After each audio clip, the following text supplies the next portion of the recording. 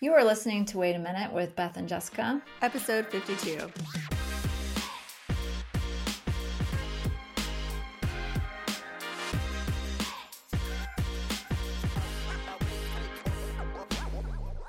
I'm Jessica Pearson, certified life coach. And I'm Beth Barnett-Babel, integrative nutrition therapist. Have you joined us inside Foundations yet? Come learn how to eat normal. That means no more being on or off a diet and no more living in effort mode. Right now, we have about 30 amazing people inside the program, although it's not a group. There's no meetings to show up for. It is your personal journey, customized and on your own time. Connect directly with Beth and I and get personalized feedback on your nourishment journey. You might be wishing you ate better, felt better, or were nicer to yourself. We cover all of that and more. Go check it out and join today at pathnutrition.com/foundations.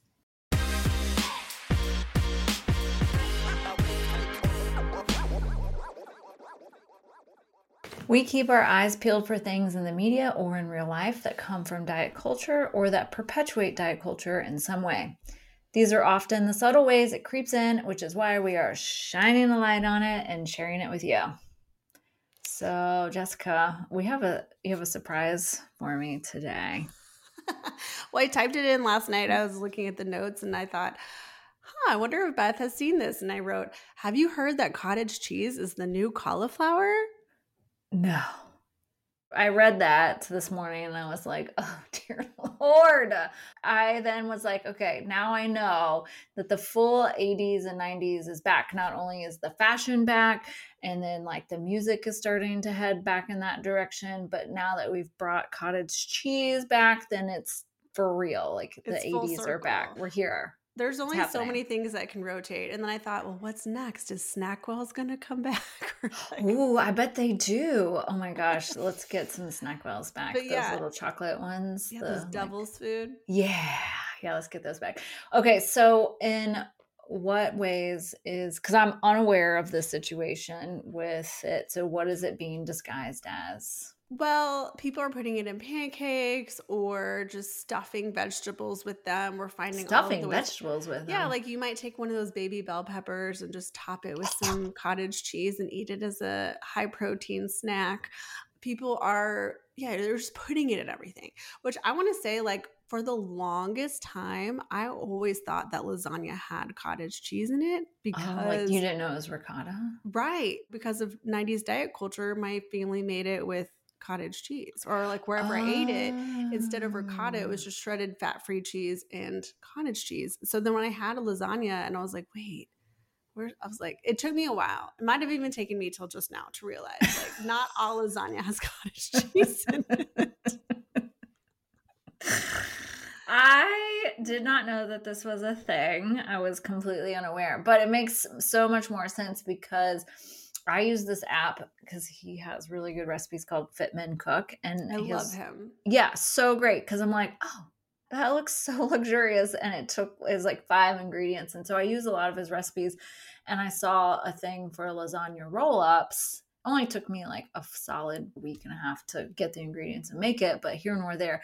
But one of them was ricotta cheese, it was ricotta and cottage cheese. And I was like, all right, are we going to do this? We're going to trust him. We're going to trust him that this is going to be good. But then I went to go find the cottage cheese and there were all these different cottage cheese brands. And I'm like, I don't remember there being fancy cottage cheese brands. So now it explains why, because now it's all fancy. It's a booming business. It's a hot product. So yeah, it's like all over TikTok. Everybody's putting cottage cheese and whatever they can. Is it cottage cheese and fruit? Because that's what like my parents did. It was like cottage cheese and like a citrus, and there is nothing more gross to me than that combination. Yeah, we used to do like peaches, like canned peaches and cottage cheese at summer camp. I remember my stomach is literally turning. I actually like cottage cheese. I was like, maybe I should get a different trend. I did try it, one scoop, because I was like, can I say that I really still hate it when I'm pretty sure I haven't taken a bite of it in a solid decade or two? And I tried it and I was like, okay, it's not the worst, but it's certainly not ricotta. Well, no, I actually like cottage cheese more because it's like saltier. I don't know. Maybe the brainwashing got to me, but But people aren't trying to do to cottage cheese what they have done to cauliflower, like make cauliflower be pizza and rice and all that other stuff, right? It's just like it's the part of the high protein. We're getting protein with everything wave. Is that yeah. what it is? Yeah, I think Okay. so. There's it's how we just turn cauliflower and everything. They're like, what can we put cottage cheese on? What can we turn it into? It's a question that has yet to be fully answered as it is still being explored on the internet. So you will see probably a lot more posts with cottage cheese. People are going to be asking us about cottage cheese. And Great. to be clear, there's nothing wrong with cottage cheese. It is higher protein. It is dairy. I wonder if it also went out because dairy kind of had a moment of being vilified by Right. plant-based culture. So I don't know, but it's just a food. If you like cottage cheese, eat it. If you don't like it, you don't have to eat it just because somebody is telling you it's healthy for you. I did have the presumption that cottage cheese was diet food, though. And so people would ask me about it. I'm like, if it doesn't feel like diet food to you, then and you like it, by all means, please eat it. Like celery. If you aren't dicing it up as part of a soup or something like that, just eating celery, Yeah. I equate that with people being on diets. That's an interesting belief. I don't believe that about celery, but I know that it's very much a part of diet culture, Yeah. food choice. And Yeah. so that's how I felt about cottage cheese as well. It kind of just went into those food choices that you make when you're on a diet to be good. Yeah. I think somebody in the dairy farming industry was like, how can we improve sales? We really got to get cottage cheese back on the shelves. So then my other thought I just had was, oh, when are we going to start seeing like all the nut-based cottage cheese products? Like, that's coming, right? Because it's a dairy that makes product. my stomach turn. I don't even know how that works. Because if you think about cottage cheese as curds and whey, Right. That is a historic. What song is that? It's a nursery rhyme, yeah. Yeah, so it's like curds and whey. That's all cottage cheese is, and that's partially why it's higher in protein because it's got all that whey in there. But I don't know how you would make that from nuts. That sounds utterly disgusting. Well, I mean, Kite Hill makes all those really delicious like chive spreads. So are they going to come up with a cottage cheese look-alike? This is what I think is going to happen. I'm going to be looking out for it. We're moving on. We're moving on now.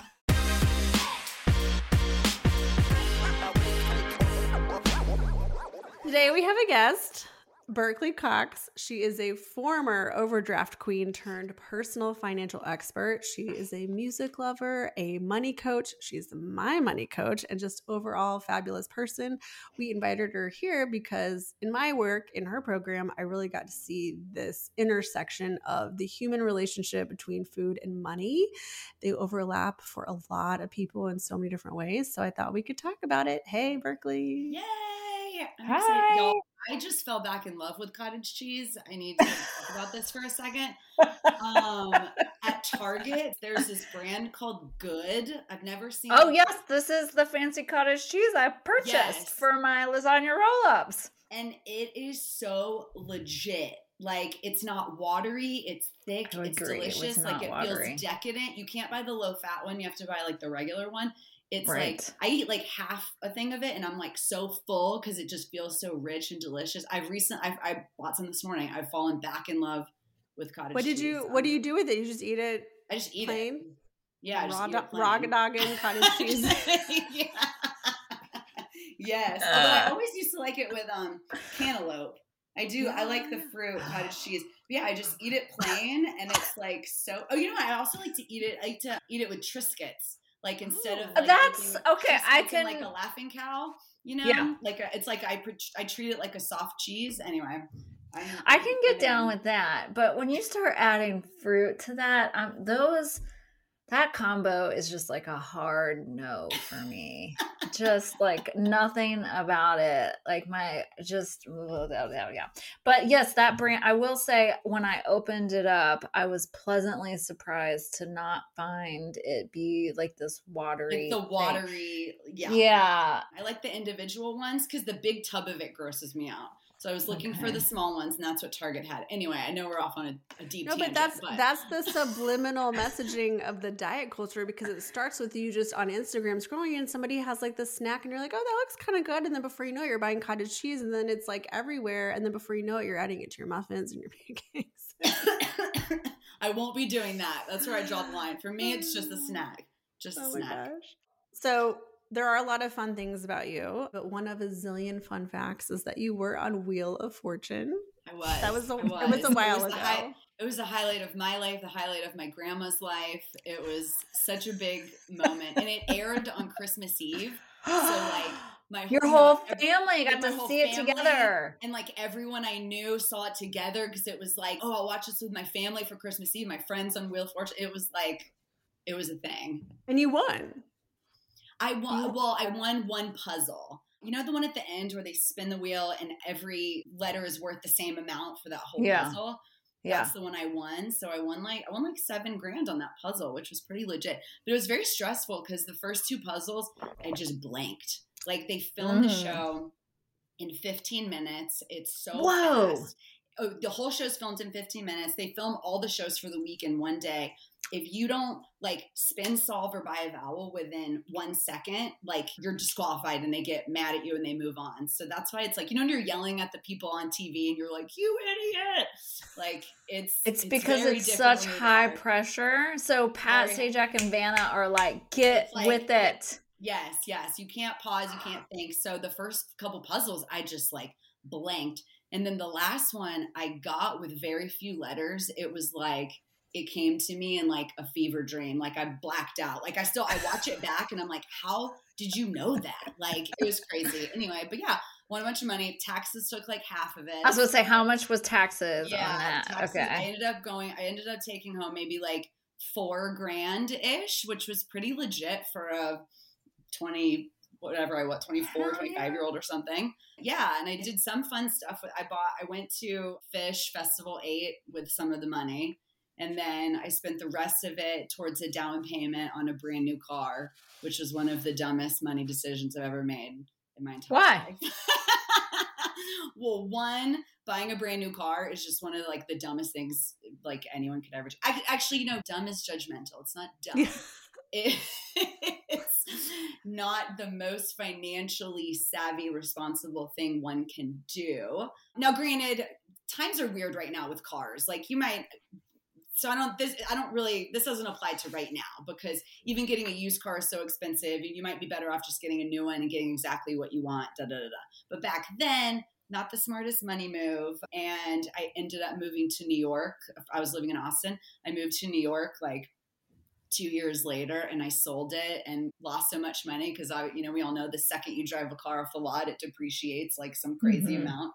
So not the smartest use of my money, but I'm glad I got that new car thing out of I had to do it once. I got the bug out of my life. But yeah, so it was a very, very exciting time, those Wheel of Fortune. Oh, thank you for sharing that. I was going to ask you what you did with the money, because you're the money coach, and I feel like I can ask you that. I wasn't a money coach then. I was deep in debt then. No, but it makes me think of just the overall conversation of how like we don't usually talk to each other about money, and that's part of what you're teaching is just our money beliefs and our money stories, and why is it so taboo to talk about money? And I love that you are bringing this to the table of let's like be open about it. And yeah. And y'all are doing something similar. There's a lot more conversation around food and nutrition and what we eat, but there's also, it still lives in that same shame world of not wanting to be really, really open and honest about our thoughts and feelings and actions because of fear of judgment, fear of, oh, I'm not supposed to talk about that, whatever.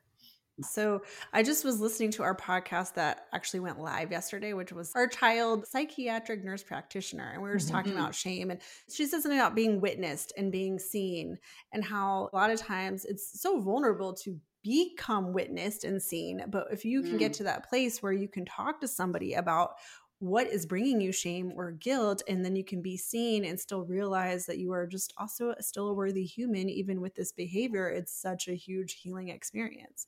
So I feel like that's we're both doing that for our clients. Yeah, I remember when I first learned about the difference between shame and guilt, and that guilt is I did something bad, but shame is I am bad, and how we have to think about those differently. I feel like we grow up dealing with, I mean, we all deal with guilt a lot, but I think only as an adult did I realize what shame really was or felt like, or how to deal with it, and how really empathy is the only way out of shame, because it's the only way in which you're feeling like I'm okay, I'm a good person, I'm not bad, I'm not horrible, and it's the only way to like get through it. But I don't think I had that realization until I got older, and shame can be so woven into the fabric of our habits and behaviors that in like so many ways that we don't even realize. Yeah. And when we isolate in the shame, it doesn't break those patterns. So that's why it's nice to get support, because then we can get out of those habits. So I came to you because I did recognize that I had a major scarcity mindset with money. And what made me really like tap into that was, you know, when you play when you win the lotto game, when you think like, what if I did buy a Powerball ticket? And what if I did win $100 million? I could literally talk myself into believing that $100 million was not going to sustain me in my life. That might be a red flag. I could be like, well, after taxes, that's like 50, and then I'm going to be generous with it, and then obviously I'm going to need some to spend, and you think about what you're going to buy, and I go down this whole rabbit hole, and then I would ask my husband, like, well, what would you do with it? He's like, I would just give it all to like our financial guy, and like my life would be the same. And I was like, I'm sorry, what? Come again? I mean, he was like, well, I don't know, I might get like a new car or a new computer or something. But he's like, for the most part, my life like wouldn't change at all. And I was like, okay. So I just kind of self-witnessed in that moment, thinking like, if I can make $100 million sound like not enough money, it's not a money problem. It's a mind problem. Interesting. That's so interesting. And we do that with food, with people with food too. Or like sometimes it's really not about the food. It's not what you're eating or not eating. It's what you believe about it, or the scarcity that's wrapped in that. So I don't know. I thought that was an interesting reason to get help with money. But can you tell us more about other people and what kind of problems you help them solve with money? Yeah, absolutely. Well, it's really interesting. I work with people at all income levels, and I hear from the lower earners, if I only had what the, insert higher earner amount, if I only can make this much money, everything would be fine. And I'm gonna be like, I'm working with someone that makes that much money and they're not fine. Now, granted, yes, there is a level in which, okay, having a certain level of income will help your life feel more comfortable. Absolutely. But once you're kind of at that level and you're sort of anywhere within that, it all becomes irrelevant, because it really is about your beliefs about money and frankly, like what you do with it. That scarcity mindset keeps people from feeling sustained and satisfied. And I really try to work with my clients to get to like a neutral place about money, that it's not like super exciting when you get more, and it's not like super bummer if you have to spend it and you aren't saving as much. It just kind of is. And it's just kind of living in this place where it's not causing roller coaster emotions. Because if we can get to that place, we can get to a neutral place, then we're able to make more rational decisions that are based on a larger plan, based in reality, and not based on our emotions. So I'm bad at going off on tangents. To answer your question, why do people come to me? All sorts of reasons. A lot of times it's getting out of debt. It's feeling like I have a good job. I work really hard. I'm making money, but I'm not getting the most out of it. I work with a lot of people in their 30s and 40s that reach this point where they're like, okay, I want to buy a house, or I want to start a family, or I just had my first child or whatever. And they're like, I need to start adulting. Crap. Can I curse on this show? I'm trying not to curse. Okay. We just put the E on it and everything's fine. Okay. Yeah. Like, shit, I need to get my shit together. But yeah, there's usually some sort of tipping point where I think people are either realizing like there's something that happened in my life that's causing me to need to make this change, or I am just hitting a breaking point where I am so tired of feeling this way. I'm so tired of feeling stressed about money. I'm tired of feeling overwhelmed. And when they realize, hey, there's someone out there that can help them like me, that's not going to judge them, that's going to help show them exactly what to do and like help them solve this problem. It's like, yes, let's go. As you were saying that, I was like checking in my money stories. I'm fine for the most part. Every once in a while I freak out at home with like, the finances between my husband and I. At work, though, I do that thing that you described where I'm like, ooh, I'm on the roller coaster with the money that the business makes. And I don't know why, but I view them somehow very differently because one of them is a direct reflection of me, it feels like. Right. So I like internalize all this stuff and I'm like, oh, and so I use it as a way to judge myself. Yeah, it's like, oh, we had a great month. We're amazing. And then it's like, ooh, not a great month. We must be terrible at our jobs. Right, right. Like, well, it sounds like, doing wrong. Yeah. Sometimes when we'll do that, we'll be like, we have to completely change everything we've ever thought about and done in our whole business. New business model. It's like, oh yeah. And then the other person's like, no, everything's fine. Just like, it's fine. When I hear that, do you feel like there's an underlying money belief of money equals success, or like 100%, right? Yeah, absolutely. And like, what if you shifted that narrative and said, okay, happiness is a marker of success, or you change those relationships for yourself and like rewrite that narrative. And that's hard. Like, mindset shifts are they're very difficult, but they usually come from trying to add new evidence to whatever that belief is, right? So if happiness equals success, then I'm reminding myself every time I'm feeling really balanced and happy in my business that yes, this is what I'm trying to do and I'm feeling successful. I'm trying to like untether it from money. But it's hard because these things are programmed in our brains since we were, they say most of our values and beliefs around money have been formed by the time we're 7 years old.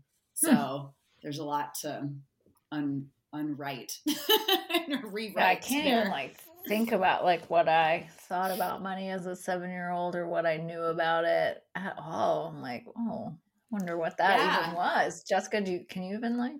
Well, I just remember money being a dramatic topic. Like, I remember my parents fighting about money and about spending. And so it did seem scarce to me, even though my dad was a doctor. So part of me was like, aren't we rich? I don't get it. Which is not great either. Like, there was definitely some entitlement to work on. So yeah, I think it's just interesting because I also remember my parents not really wanting to talk about it. It's considered like taboo, right? Like, you don't ask people what kind of money they make. You don't ask people like how much their house costs or whatever. And now it's like, we can kind of look it all up. Like, we all know anyway.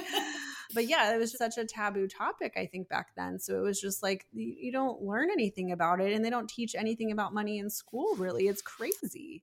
I remember learning how to balance a checkbook, but it was all like faux money. It was just one aspect of learning how to add and subtract and just putting them in the right columns. But more other than that, like, no, there is no other information about what to do with it, the money, when you get it, of your own kind. Right. And like both from a psychological and like tactical perspective, and I think the mindset, habit, behavior part is like 80-90% of the game. If you can have awareness around like why you're spending in the way that you do. And like with the money story, I have my clients go through an exercise of thinking about their parents or who was really in their life when it came to money, and thinking about like, okay, how did they spend? Did they talk about money? Did they not talk about money? Like, what happened when money came into the house or left the house, and trying to like tell themselves some of those stories and like put themselves back. Like, I always hear, it was so exciting when grandma would take me shopping. I always hear that story. And that like when money was like presented to me through grandma, it was like to be spent, never to be saved. It was to be spent. I hear that story a lot. So yeah, like thinking about, okay, which parent maybe do I align more with? Like, why am I doing what I'm doing? So that you have awareness, so that when you do learn the tactical piece, you're not like hit with these walls of not being able to execute it. That kind of comes from, maybe it's like scarcity or, some of these like underlying beliefs around money that tend to be the real thing I see holding people back, which is really just interesting, very interesting to like dig into people's brains. Yeah. Because we're all wired in such unique ways. Well, and the one thing about your program that is fun is that it is a group. And so you actually do get to see other people's stories. And that's part of that being witnessed, right? Because you're like, oh, their story, even if their story is not my story, it's like, oh, like you just get some insight into understanding other people's brains around money. And then you're like, oh, okay, like I don't really have to feel shame because we're all kind of doing these weird things with money. So. Right. Totally. One of the like big realizations I had that I only like started as I started this business being really honest about, and I hear other people like react to it and say, oh, I thought that too, but I thought it was kind of, I would have never said this out loud, was I grew up always having this sort of like what I refer to as like magic money come into my life. Like, oh, when I got to college, my granddad just kind of out of the blue ended up like paying for my college. And it was just like, poof, taken care of. And then like when I got out of college and I wanted to move to New York for like this advertising job, I didn't have any money for it. I didn't like grow up with a lot of money, but these money would just appear. Like grandma came out of the blue and was like, I want to support you. You want to move to New York? And she lent me. I never had to pay her back, but like she gave me a loan to go get an apartment and move to New York. And it was just like, everything just kind of worked out. Or like the Wheel of Fortune thing. Like I had some debt. I used some of that money to pay off some debt. Like I had some credit card debt rack up. And then I like got this Wheel of Fortune money and I was able to pay some of it off. Just this magic money kept coming up in my life. But what it did was it kept me from taking responsibility for my own actions and like having to budget and like figure this stuff out on my own. And I started to realize, oh, I can't rely on magic money and like getting this really high paying job or like marrying rich or like some future thing where I'm like, everything will be fine. I don't need to deal with this. And then I finally realized, oh, like I do need to deal with it. And that's kind of when my financial journey began. But when I shared that story with my group program, so many people were like, oh, like, I think I have that magic money thing where I've gotten lucky a few times and it sort of taught my brain, like, I don't need to deal with this. Like it'll all sort itself out one day. And then it ends up kind of being days and days later.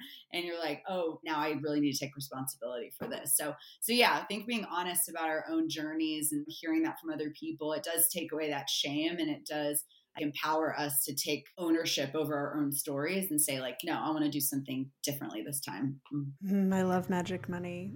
I love magic money too. It has happened to me as well.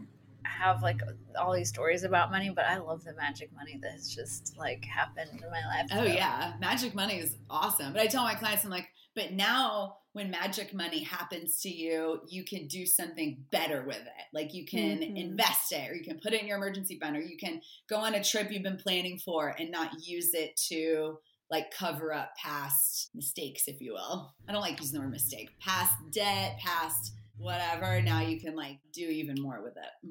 So I was like thinking about like, do you remember in college when you would first go, especially if you went to a school that had a big sports program and then they had the credit card tent set up with like the free t-shirt and you could always discover. And you could get the sign up for the credit card and get the free shirt and no one really knew. But now you have like a different kind of magic money that you didn't really know about. Is that even still legal now? Like I have no idea. The predatoriness of credit card companies on college campuses, like it's crazy. I have to believe it still is. I have a question in my application, like how long have you been feeling stuck? When did these challenges start for you? And I've had so many people say like when I signed up for the credit card and got the free pizza, like first day of freshman year.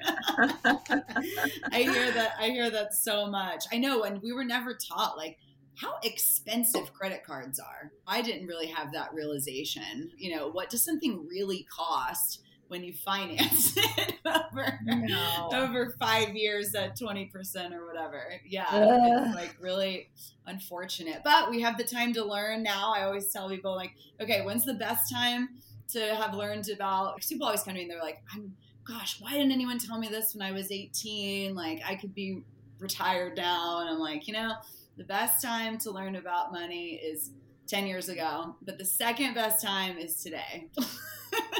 Yeah. So let's start now, because there's still plenty of time to get yourself where you need to be. And there's no use in lamenting. There's no use in I don't know what I'm trying to say.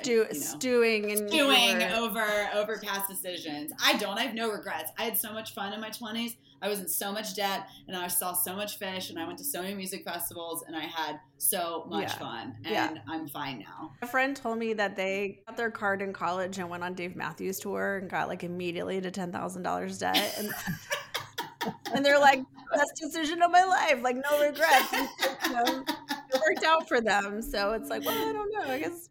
Okay, I do want to talk about some of the obvious, maybe not so obvious ways that food and money stories collide. And I just wanted to share one while you kind of think about that. But yeah, a lot of times I see it where, I don't know, maybe a client is ordering DoorDash a lot. So maybe they're not just overspending on food, but now they're like overeating takeout, which is not the best ingredients for, an everyday way of eating.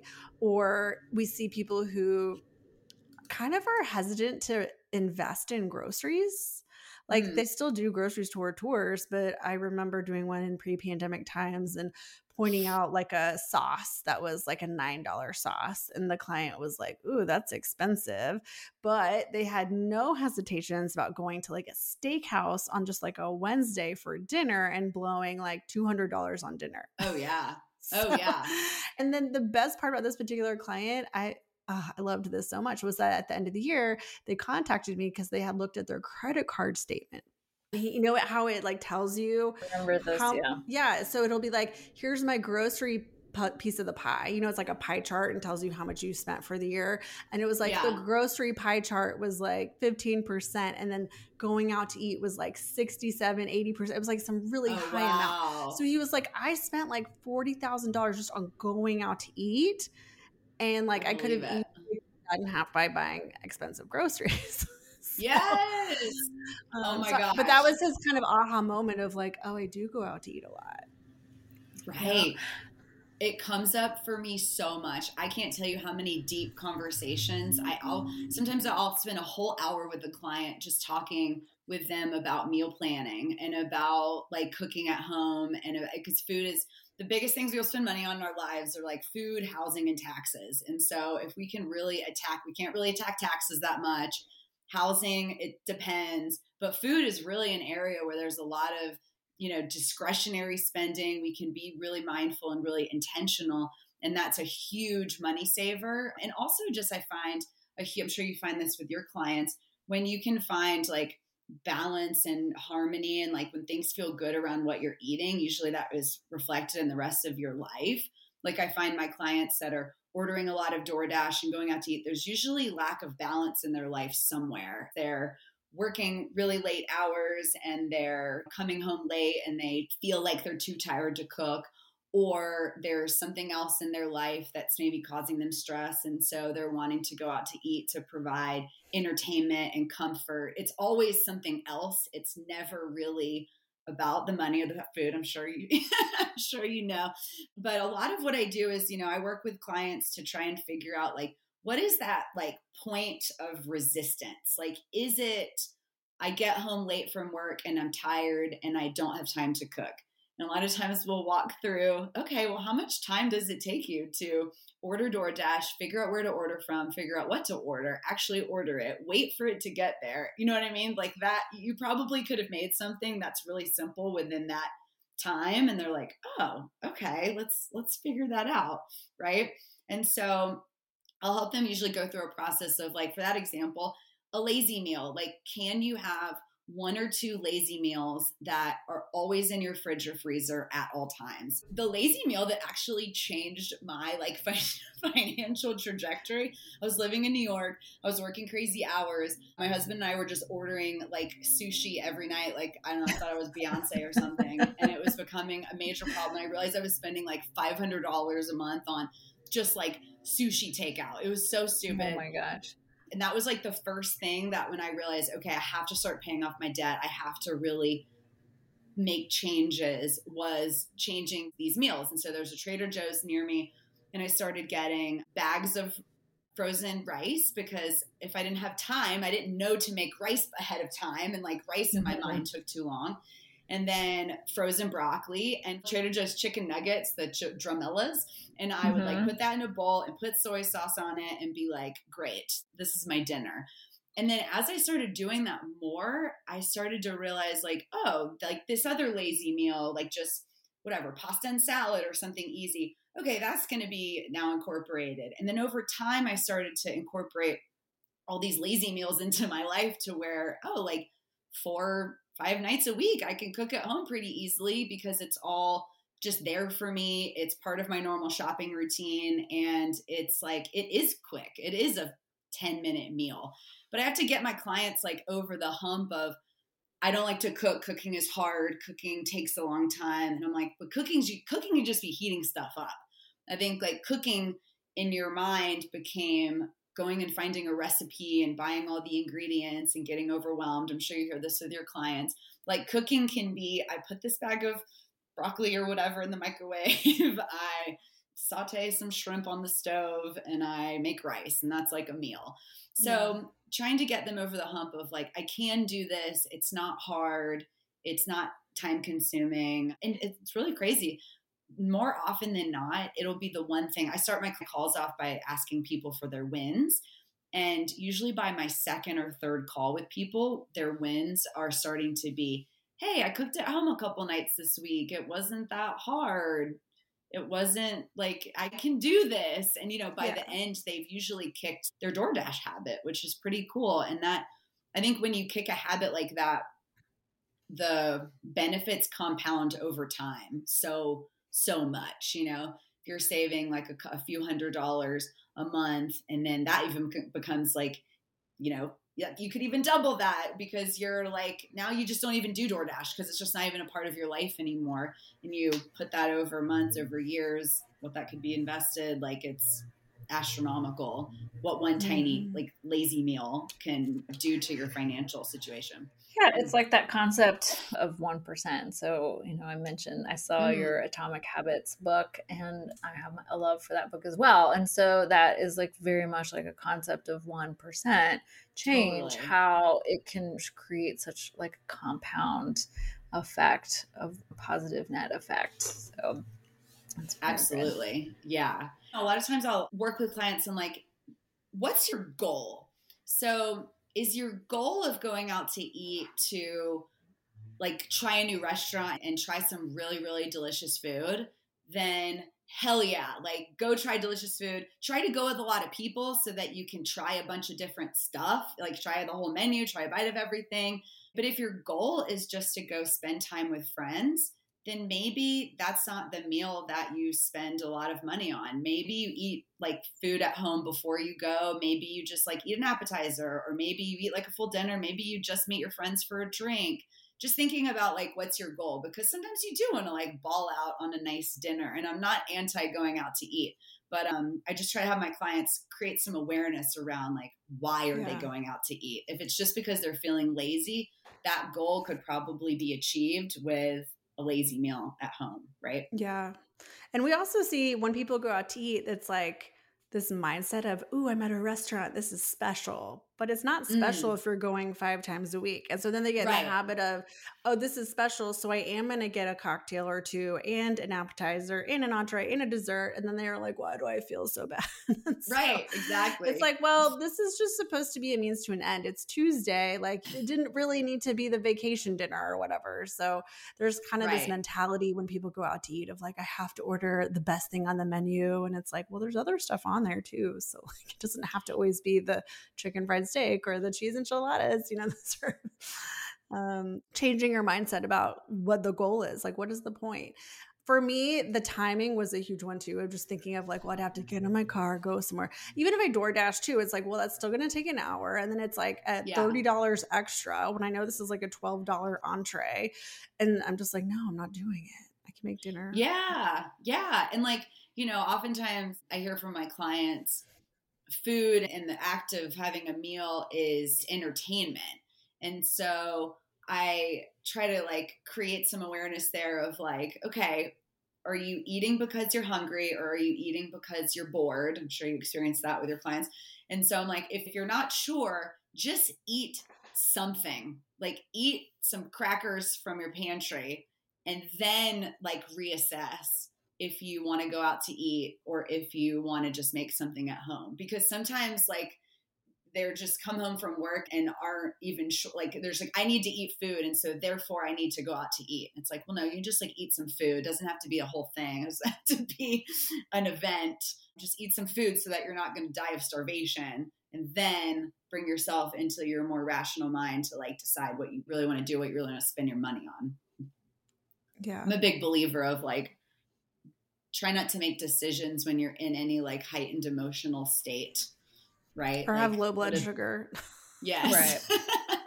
Low blood sugar is not the place to be making. That's the worst time to make a food decision. We're like, don't let your blood sugar get too low. I think of a spot where there are food and money are similar is that saving money and changing food habits are both seen as very hard. Like, right. It's a very difficult thing to do. It's going to be painful. It's not going to be easy. And there's all this just like self frustration before ever getting started. And I'm like, well, but it doesn't have to be that for either of them.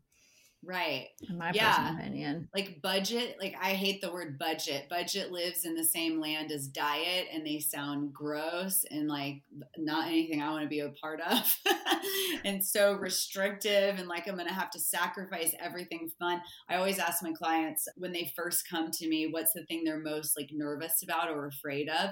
And they always say that I'm going to have to give everything up. I'm not going to be able to like go out to eat or go to concerts or buy clothes or do anything fun ever again. And then usually I ask them at the end, what surprised you most about the program? And they were like, oh, that I like didn't really have to give anything up, that I could do everything.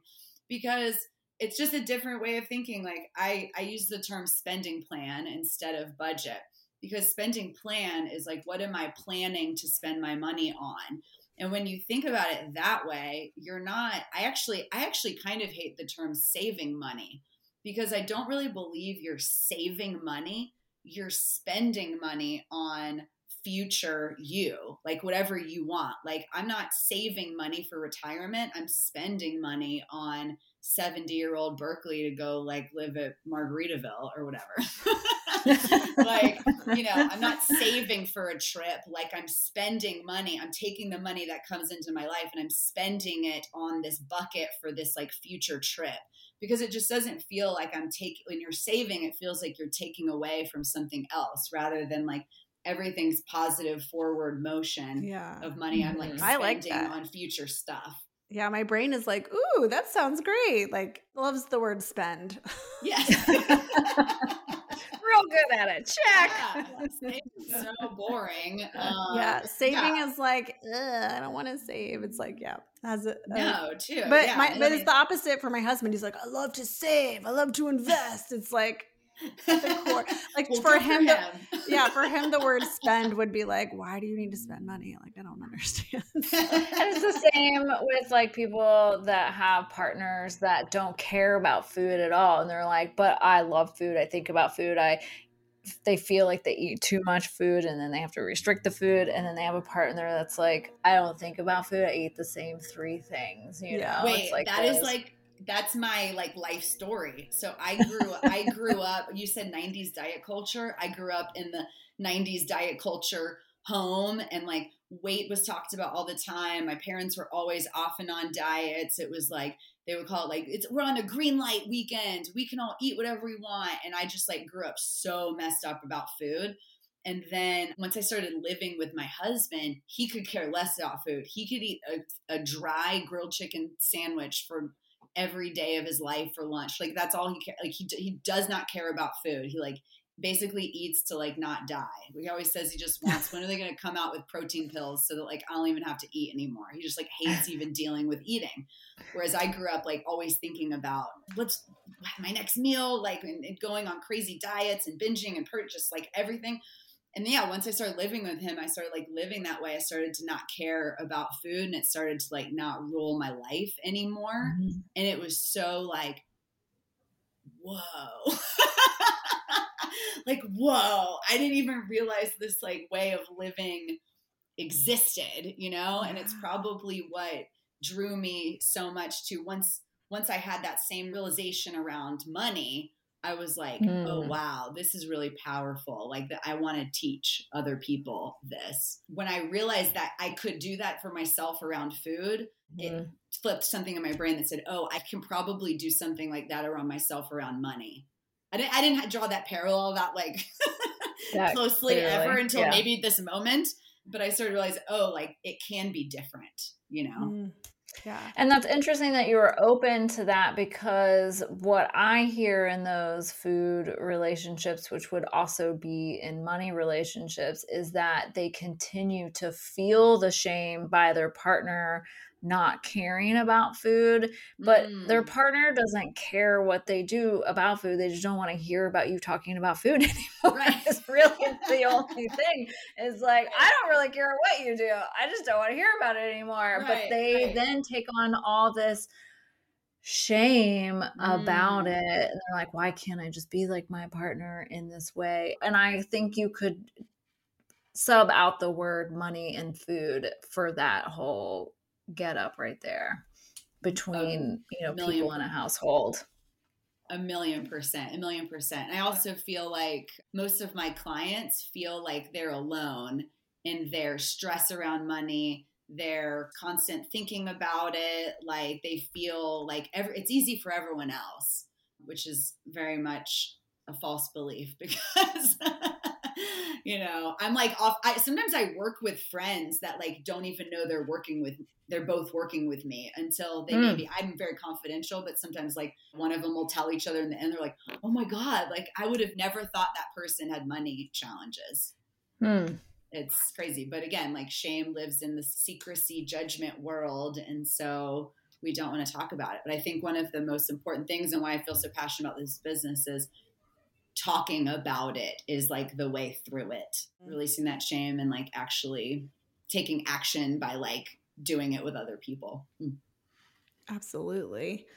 I'm still thinking about when you said green light weekend, because I've never heard that term, and that's like so specific to like your experience and your family's beliefs around food and diet culture and all of that. So I find that so fascinating. And I mean, I've heard, it's like what y'all termed, I guess, cheat weekend. I guess. That's so funny because that term is so like nostalgic to my whole childhood. Like. Yeah. It's crazy to me that someone else would have like never heard that, even though of course it's something my dad made up, but like yeah. So like were there red light weekends where like you had to be really strict? I don't think so. I think weekends were green lights and weekdays were red lights or yellow. I think so. And it was just like fried everything. Like that's that all or nothing. Oh, super, super all or nothing, which I see so much in money too. Like all or nothing thinking, like I'm going to be so good this week. And if I have one impulse purchase, well then fuck it. Like screw this whole budget. Like I'll start again next month. I'm sure. I mean, there's so many parallels. When I first met Jessica and I learned about what she did, I was like, or actually I think I'd like followed you for a little bit. And then I kind of put two and two together that we had mutual friends. And I emailed you and was like, our businesses are so similar. You could literally sub out food and money. We should talk. Yeah. And that's why I was like so fascinated to go through your program too. Cause I was like, there's a lot of parallels where we're like, we want to know, where are you right now with your body and food? Where do you want to be? It's like that before and after, and it's all the same and they are intertwined. So I feel like some people get the aha moments in one area like you did, and then it carries over to other areas, or they need to work on them both, or everybody's wired a little bit differently. So it's awesome. And I find it really interesting with money and food. It's everywhere. Like you can't really escape it. You have to spend money. You have to eat food. And so it's just different, like, than if you're trying to kick a heroin habit or something. You could just like not be around it in the same way. But like money and food, you're just around it all the time, and you're constantly being hit with triggers, and also constantly being hit with like learning opportunities, you know? Well, it's also everybody else's stories about money and food that we take on, right? So it's not just what I believe about money and food. It's like what my family does. So even if I'm getting my head screwed on straight, which is what happens with clients, right? They're like, all right, I think I got this, but now I got to go do, a family holiday. And it's like, good luck. And so managing like all of those outward experiences that people have with just being in the world with their own insecurities and shame and guilt, and how do they manage that? Yes. I don't know. It's work to be explored. Yeah. Oh yeah. No, 1,000,000%. I'll spend like a week or two with my mom at a time. I'll be like re-triggered of like how screwed up she is with food, and I'll be like, okay, Berkeley, don't let this like seep back into your brain. And I hear it with her with money too.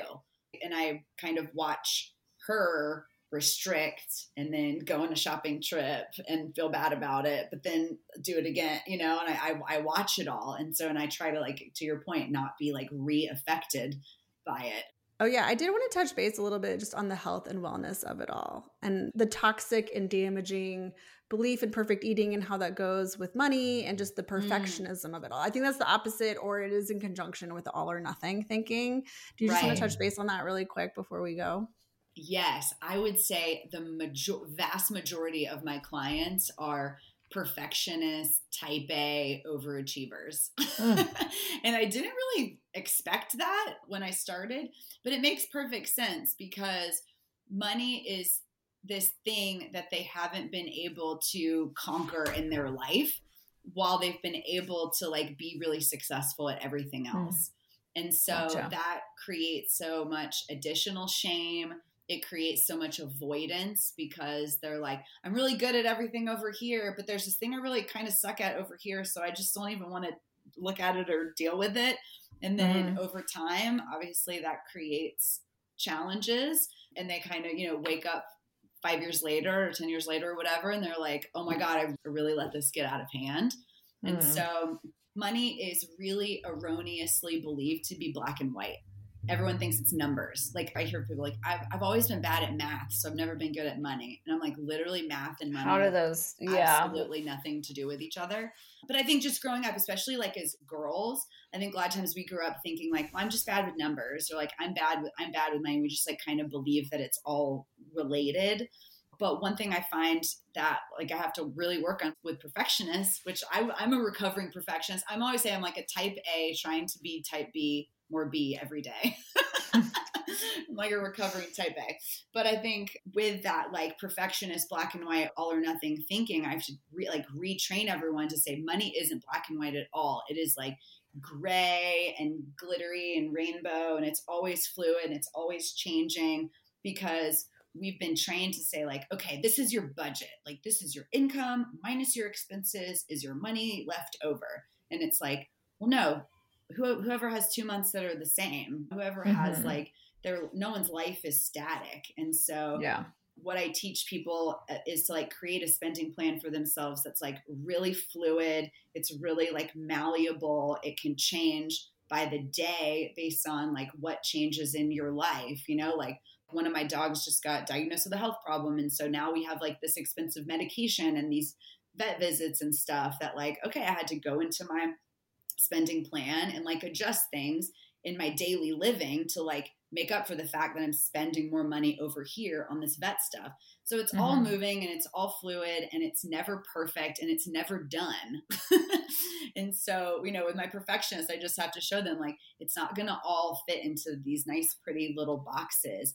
And we have to learn to like sit in that and like be okay with it and find a way to like enjoy the journey. Because if you're always like trying to do everything perfect to hit some certain goal, then like what happens when you make a mistake, right? Yeah. You make mistakes all the time. You're going to feel shitty about yourself. You're not going to feel motivated. And two, once you hit your goal, then cool. Now what? Like I actually hate goals. I try to train my clients not to even really think about goals. We kind of set some little light lamp posts, if you will, so that we have like a guide. But I think goals can also be detrimental to that like all or nothing thinking. So yeah, so I really try to just teach my clients to like be in the flow and be kind of like okay in the chaos and the mess of it all a little bit, because if you're okay with that, then you're going to be okay like forever. It's like the main cause of suffering is the resistance of the chaos. And if you can just embrace it, it's really not so bad. Right. Exactly. Or it doesn't have to be chaos, but like the fluidity, like you said, the unexpected twists and turns that we experience and becoming adjustable to those things. So. Right, exactly. I know. I always hear stories of my car made a weird noise and I got invited to this wedding and then I had to throw a bachelorette party and I'm like, well, yeah, that stuff's going to keep happening. It's going to be replaced with other random stuff. So you have to like learn how to deal with the random stuff and then we'll be okay. Yeah, exactly. Awesome. So you have another round of Shake Your Moneymaker coming up. I think it's June 13th.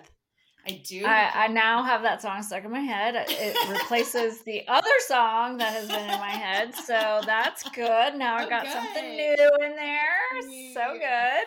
That's right. When I started this business, I just want to have a group program called Shake Your Moneymaker. I don't know anything about what I'm teaching people yet. It was like 3 years ago. I don't know anything yet, but I just like know that's what it is. So yeah, I just finished. Jessica was in my first round, which was so fun. And now moving into my second, and I've learned so much about teaching a group. And it's so just like inspiring, like to your point, to hear from other people that are going through exactly what you're going through, because it can feel like such an isolating journey. Like I'm the only one going through this. I'm the only one who doesn't know what they're doing. Like I'm whatever years old and I should know better by now. I hear that so much. And it's like, no, girl, it's fine. We good. Like we're gonna get through this together. So it's a 12-week program where we do everything from creating organization around like what's happening with your financial like situation currently, creating a really specific plan for you to do whatever you want. You could be paying off debt. You could be getting yourself in a position where you have a fully funded emergency fund. You're starting to save for retirement, like wherever you are in that journey, learning how to have awareness around why you're spending the way you do, like how are you wired? And so how do you actually like create change within that wiring? We learned tons of financial literacy stuff. So like how do credit scores work? Like how to 401ks and IRAs and investing and all that crap nobody taught us in school. And just a plan that like is sustainable that you can continue using for, I've been using the plan I created for like 5 years now. It's very sustainable and also malleable for your life, right? Like I teach you a system and then you can figure out how it can work for you, because it's not about what I say. It's about like what feels right for your life. So yeah, we kick off June 13th. You can apply on moneygrooves.com/apply. And I take like 8 to 10 people. So I say like it's big enough for a party, but small enough for you to know everyone's name. And it's really transformative. Jessica, how do you feel afterwards? I'm gonna put you on the spot. I'm on the spot. I do feel like my scarcity mindset has shifted a lot. I think because the system makes it so tangible. Like I wish that we could make the food this tangible without it being too controlling. Because right. I think that's like, this is kind of what people wish they could do with food, is to have this like database and like the way that you can, move things around. And yeah, it answers a lot of questions and makes it really easy to manage and makes me feel also safe, where it's like, oh yeah, like that yearly bill, instead of waiting for the last month and praying for magic money to cover it, it's like, no, I can start spending on future me now, and I'm not going to be stressed out in January when I have to pay my property taxes or whatever. So. Yes. Yeah. Ooh, those property taxes. Yeah. Well, thank you so much for being here. Thanks for having me. This was so fun. I could like talk about this for... I know. I'm going to think of like 10 questions I wished I had to ask while you were here, but maybe we'll have you back. I love it. Well, thanks for having me. This was so fun. And thank you. Thanks, Berkeley. I sure hope we gave you something new to think about today and helped you take one more step on your path to freeing yourself from diet culture. Be sure to subscribe to this podcast and follow us on Instagram at path_nutrition. We'd love to see you inside our interactive course called Foundations. So go to pathnutrition.com/foundations to learn more and sign up today. So sign up for all the things. Yeah. Money Maker, Money Grooves, Foundations, and you will be kicking ass. Yes. Okay. Let's kick some ass. All right. Bye, Bye. everyone.